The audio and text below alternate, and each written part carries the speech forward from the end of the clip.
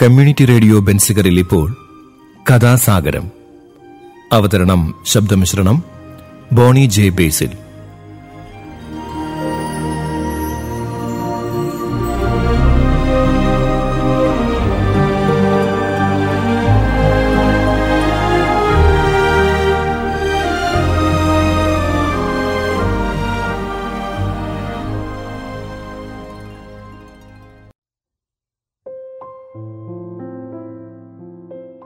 നമസ്കാരം പ്രിയ ശ്രോതാക്കളെ, ഞാൻ ബോണിയാണ്. കഥാസാഗരത്തിൻ്റെ ഏറ്റവും പുതിയ എപ്പിസോഡിലേക്ക് ഇവരെയും സ്വാഗതം ചെയ്യുന്നു. ഇനിയിപ്പോൾ കഥാസാഗരം എന്താണെന്ന് അറിയാത്തവർക്ക് വേണ്ടി പറയുകയാണ്. കഥാസാഗരം കഥകളുടെ പരിപാടിയാണ്. ഓരോ എപ്പിസോഡിലും ഓരോ കഥ കേൾക്കാം. നാടോടി കഥകളും മുത്തച്ഛി കഥകളും ഇതിഹാസ കഥകളും പുരാണ കഥകളും ഐതിഹ്യങ്ങളും എല്ലാം ഇതിലൂടെ കടന്നു വരും. മുതിർന്നവർക്കും കുട്ടികൾക്കും ഒരുപോലെ ആസ്വദിക്കാവുന്ന കഥകളാണ് നിങ്ങൾ ഇതിലൂടെ കേൾക്കുന്നത്. ഇപ്പോൾ ഞാൻ ഇന്ന് പറയാൻ പോകുന്ന കഥയെന്ന് പറയുന്നത് ഒരു ബംഗാളി നാടോടി കഥയാണ്. ഒരു ബംഗാളി കഥ, ബംഗാളിലെ നാട്ടിൻപുറങ്ങളിലൊക്കെ പ്രചാരത്തിലുണ്ടായിരുന്ന ഒരു കഥ. നമ്മളിവിടെ ഹിന്ദിക്കാരെ പൊതുവെ നമ്മൾ ബംഗാളികൾ എന്നൊക്കെയാണ് പറയാറുള്ളത്, അല്ലേ? അതിഥി തൊഴിലാളികളെന്ന് നമ്മൾ വിളിക്കുന്ന അവർ പലപ്പോഴും നമ്മൾ കരുതുന്നത് ബംഗാളിൽ നിന്നുള്ളവരെന്നാണ്. യഥാർത്ഥത്തിൽ അവർ നോർത്ത് ഇന്ത്യയിലെ പല പല സംസ്ഥാനങ്ങളിൽ നിന്നും വരുന്നവരാണ്. അപ്പോൾ എന്തായാലും ബംഗാളി എന്ന പേര് ഉപയോഗിക്കുന്നതുകൊണ്ട് ഞാൻ പറയാണ്, അങ്ങനെ ഒരു ബംഗാൾ കഥയാണ് നമ്മളിന്ന് കേൾക്കുന്നത്. അപ്പോൾ നമുക്ക് കഥയിലോട്ട് കടന്നാലോ?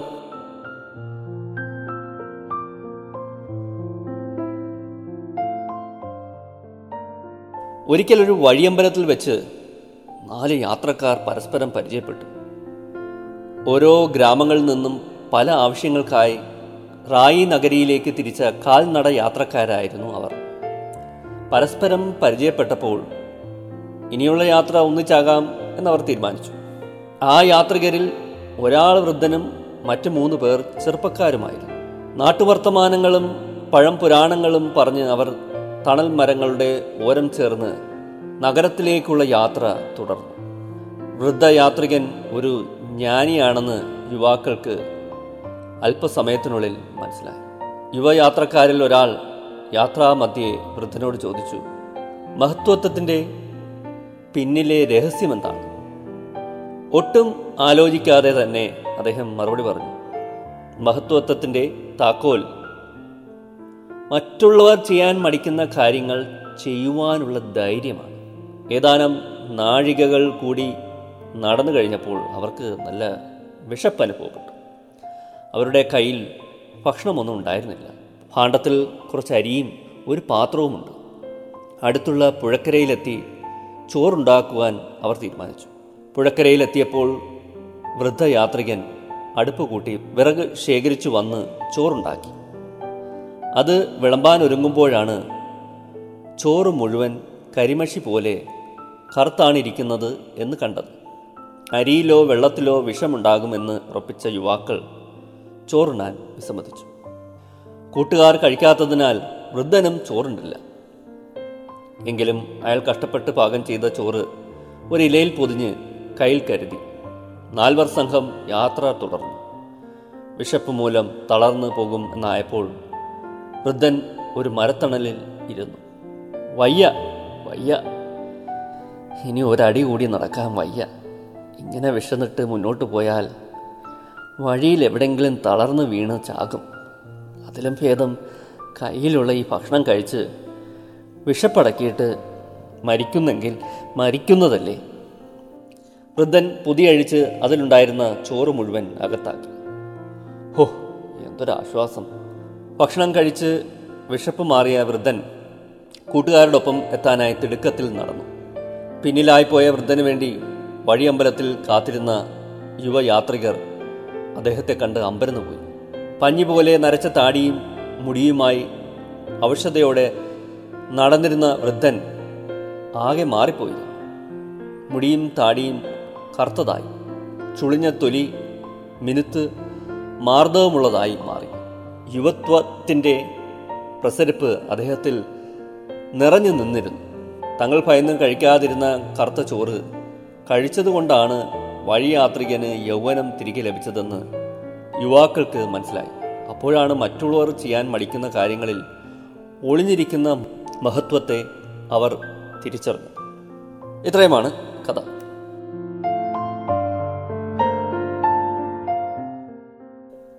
വളരെ ചെറിയൊരു കഥയാണ്, എനിക്കറിയാം. ചെറുതായാലും ചില ഗുണപാഠങ്ങളൊക്കെ അതിനകത്തുണ്ട് അല്ലേ.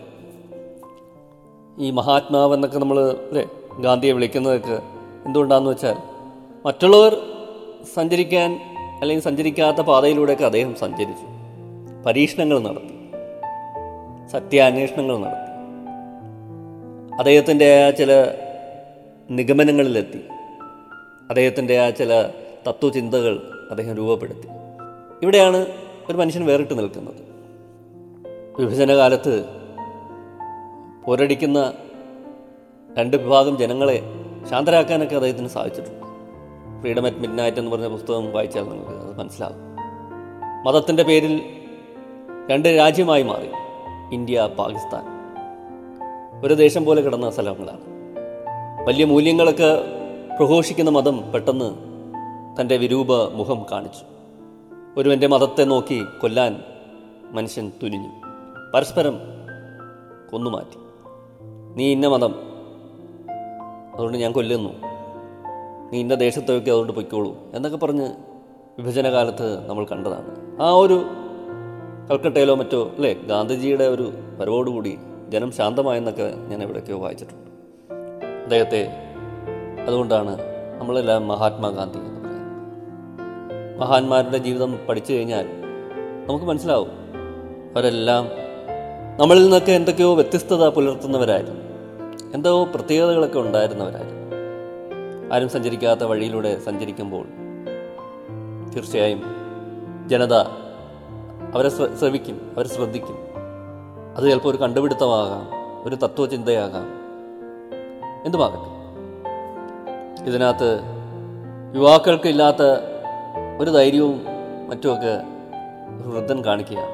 വിശപ്പ് വരുമ്പോൾ രണ്ടും കൽപ്പിച്ച് വിഷമെന്ന് കരുതുന്ന ആ ചോറ് അയാൾ ഭക്ഷിക്കുകയാണ്. അയാൾ യുവാവായി മാറുന്നു. പലപ്പോഴും ചെറുപ്പക്കാർക്ക് നഷ്ടപ്പെടുന്ന ഒന്നാണ് ആ വൃദ്ധനിലൂടെ നമുക്ക് കാണിച്ചു തരുന്നത്. പുതിയത് പരീക്ഷിക്കാനും പുതിയ വഴികൾ കണ്ടുപിടിക്കാനും മറ്റുള്ളവർ ചെയ്യാൻ മടിക്കുന്ന കാര്യങ്ങൾ ചെയ്യാനുമുള്ള ധൈര്യം പലപ്പോഴും യുവജനത ഒക്കെ കാണിക്കാൻ മടിക്കുമ്പോൾ എന്താണ് വ്യത്യാസം? ഇവിടെ ഒരു വൃദ്ധൻ അത് കാണിക്കുകയാണ്, വേറിട്ട് സഞ്ചരിക്കുകയാണ്, ആരും ചെയ്യാൻ മടിക്കുന്ന കാര്യം ചെയ്യുകയാണ്. അതാണ് അദ്ദേഹത്തിനെ പ്രത്യേകതയുള്ള ഒരാളായി, ഒരു വ്യക്തിയായി മാറ്റുന്നത്. യുവാക്കൾക്കെല്ലാം വൃദ്ധമനസ്സും അല്ലേ, വൃദ്ധന്മാർക്കൊക്കെ യുവമനസ്സും ഒക്കെ തന്നെയാണ് ഇപ്പോഴും. ഇതെല്ലാം എല്ലാം മനസ്സിലാണ് ഇരിക്കുന്നത്, നമ്മുടെ രൂപത്തിലല്ല. യുവാവായിരിക്കുന്നതുകൊണ്ട് യുവത്വം ഉണ്ടാവണമെന്നില്ല. അതാണ് ഇതിനകത്ത് സൂചിപ്പിക്കുന്നത്. മനസ്സുകൊണ്ട് എപ്പോഴും യുവത്വം ഉണ്ടായിരിക്കണം അല്ലേ. അതാണ് കഥ പറയുന്നത്. ചില തീരുമാനങ്ങൾ എടുക്കാനും ചില കാര്യങ്ങൾ നടത്താനും എല്ലാം ഉള്ളൊരു യുവത്വം. അങ്ങനെയും നമുക്ക് ഇതിനെക്കുറിച്ച് ചിന്തിക്കാം. നമുക്ക് ചുറ്റുമുള്ള ജീവജാലങ്ങളെക്കുറിച്ചൊക്കെ നമുക്കെപ്പോഴും കൗതുകമാണ്. എനിക്കൊക്കെ കുട്ടിക്കാലം തൊട്ടേ വലിയ കൗതുകമാണ് ഇതിനെക്കുറിച്ചൊക്കെ. ചുറ്റുമുള്ള ജന്തുക്കളായാലും ജീവികളായാലും ചെടികളായാലും മരങ്ങളായാലും വൃക്ഷങ്ങളായാലും കുട്ടിക്കാലത്തെ ഏതൊക്കെ അടുത്ത് പോയിരുന്നു. ഇപ്പം കുറവാണെങ്കിലും കുട്ടിയായിരുന്നപ്പോൾ വളരെ അടുത്ത് പോയിരുന്ന് നോക്കുകയും കാണുകയും ഇതെങ്ങനെയാണ്, ഇതെങ്ങനെ ജീവനുണ്ടോ എന്നൊക്കെ പരിശോധിക്കുകയൊക്കെ ചെയ്യുന്നൊരു പദവുണ്ടായിരുന്നു കുട്ടിക്കാലത്ത്. വടിയൊക്കെ എടുത്ത് അടിച്ചൊക്കെ നോക്കും, ചെടിക്ക് വേദന എടുക്കുമോ എന്നൊക്കെ അറിയാനായിട്ട്. അങ്ങനെയൊക്കെ ചെയ്തിട്ടുണ്ട് ഇപ്പോഴും. അത്തരത്തിൽ ഒരു വാർത്ത കുറച്ച് ദിവസം മുമ്പ് വായിച്ചതാണ്. അപ്പോൾ അതെനിക്ക് അന്നേരം കുട്ടിക്കാലത്തെ ചില അന്നത്തെ ആ ജിജ്ഞാസയിലോട്ടൊക്കെ പെട്ടെന്ന് എൻ്റെ മനസ്സിനെ കൊണ്ടുപോയി. അന്ന് ഇങ്ങനെയൊക്കെ നമ്മൾ ഇവർക്ക് സംസാരിക്കാൻ പറ്റുമെന്നൊക്കെ അന്ന് ആലോചിച്ചിരുന്നു. അതിനുള്ള ഒരു മറുപടി എന്നോണം ഒരു വാർത്ത ഇപ്പോൾ ഈ ഇടയ്ക്ക് വന്നു.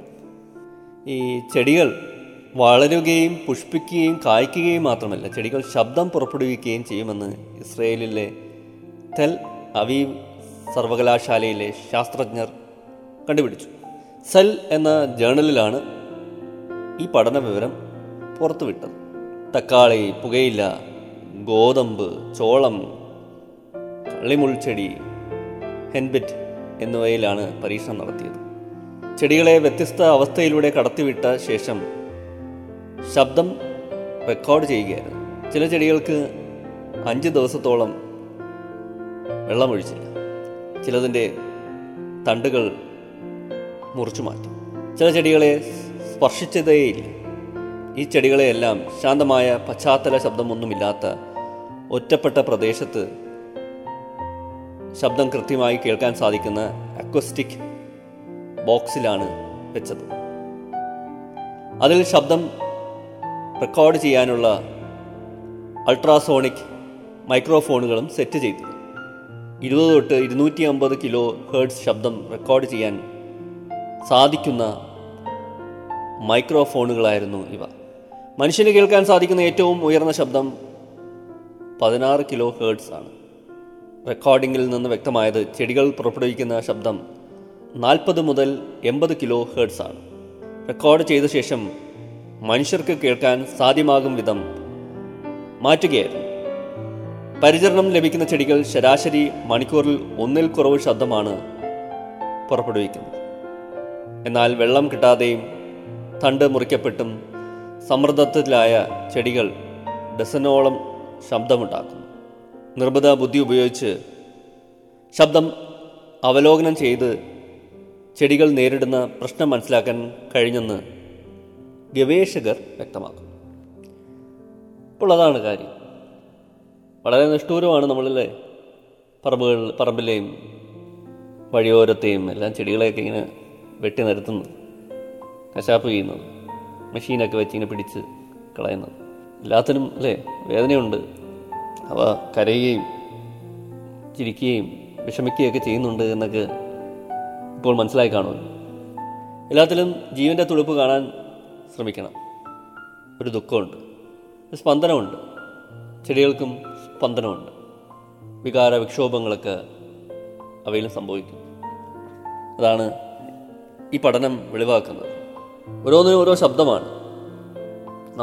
നമ്മളെ കണക്ക് ചിരിക്കുമ്പോഴും നിരാശ വരുമ്പോഴും എല്ലാം നമ്മൾ പ്രത്യേക ശബ്ദം പുറപ്പെടുവിക്കാറില്ല. നമ്മുടെ സംസാരത്തിലെ വേരിയേഷൻസ് ഉണ്ടാവാറില്ല.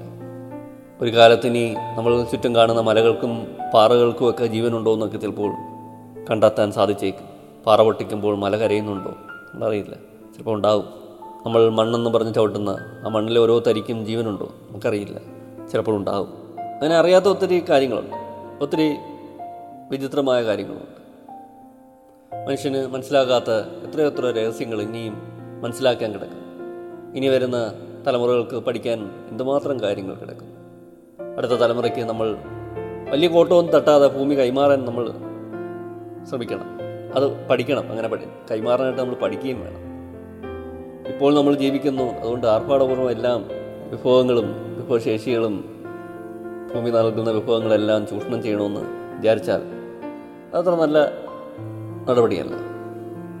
കാടായാലും നമ്മളീ പറയുന്ന ഫോസിൽ ഫ്യൂവൽസ് എന്ന് പറയുന്ന പെട്രോളും ഡീസലും മണ്ണെണ്ണയും മറ്റുമൊക്കെ ഇതെല്ലാം നമ്മൾ അമിതമായിട്ട് ഉപയോഗിക്കുകയാണ്. ഇതെല്ലാം പ്രകൃതിയിൽ കോട്ടം വരുത്തുന്നുണ്ട്. നമുക്ക് തന്നെ അതിൻ്റെ ആഘാതങ്ങൾ ഉണ്ടാകും. നമ്മുടെ മേൽ തന്നെ അത് ഒരു ബൂമറാങ് കണക്ക് തിരിച്ചു വന്ന് പതിക്കുന്നു. അപ്പോൾ അടുത്ത തലമുറയ്ക്ക് ഭൂമിയെ നല്ല രീതിയിൽ കൈമാറാനായിട്ട്, വലിയ കോട്ടമൊന്നുമില്ലാതെ കൈമാറാനായിട്ട് ഓരോ മനുഷ്യനും ശ്രമിക്കേണ്ടിയിരിക്കും. അതും കൂടെ ഈ അവസരത്തിൽ ഓർമ്മിപ്പിച്ചുകൊണ്ട് ഞാൻ എൻ്റെ കഥാസാഗരം ഇവിടെ അവസാനിപ്പിക്കുകയാണ്. ഒരു ചെറിയ കഥയും കുറച്ച് കാര്യങ്ങളും പറഞ്ഞു. ഇഷ്ടപ്പെട്ടു എന്ന് വിശ്വസിക്കുന്നു. അടുത്ത എപ്പിസോഡിൽ നമുക്ക് കഥയുമായി കേട്ടുമുട്ടാം. അതോടൊപ്പം കുറച്ച് ചിന്തകൾ. ഇന്നത്തെ എപ്പിസോഡ് ഇവിടെ അവസാനിക്കുന്നു. നന്ദി, നമസ്കാരം. Signing off, Boney.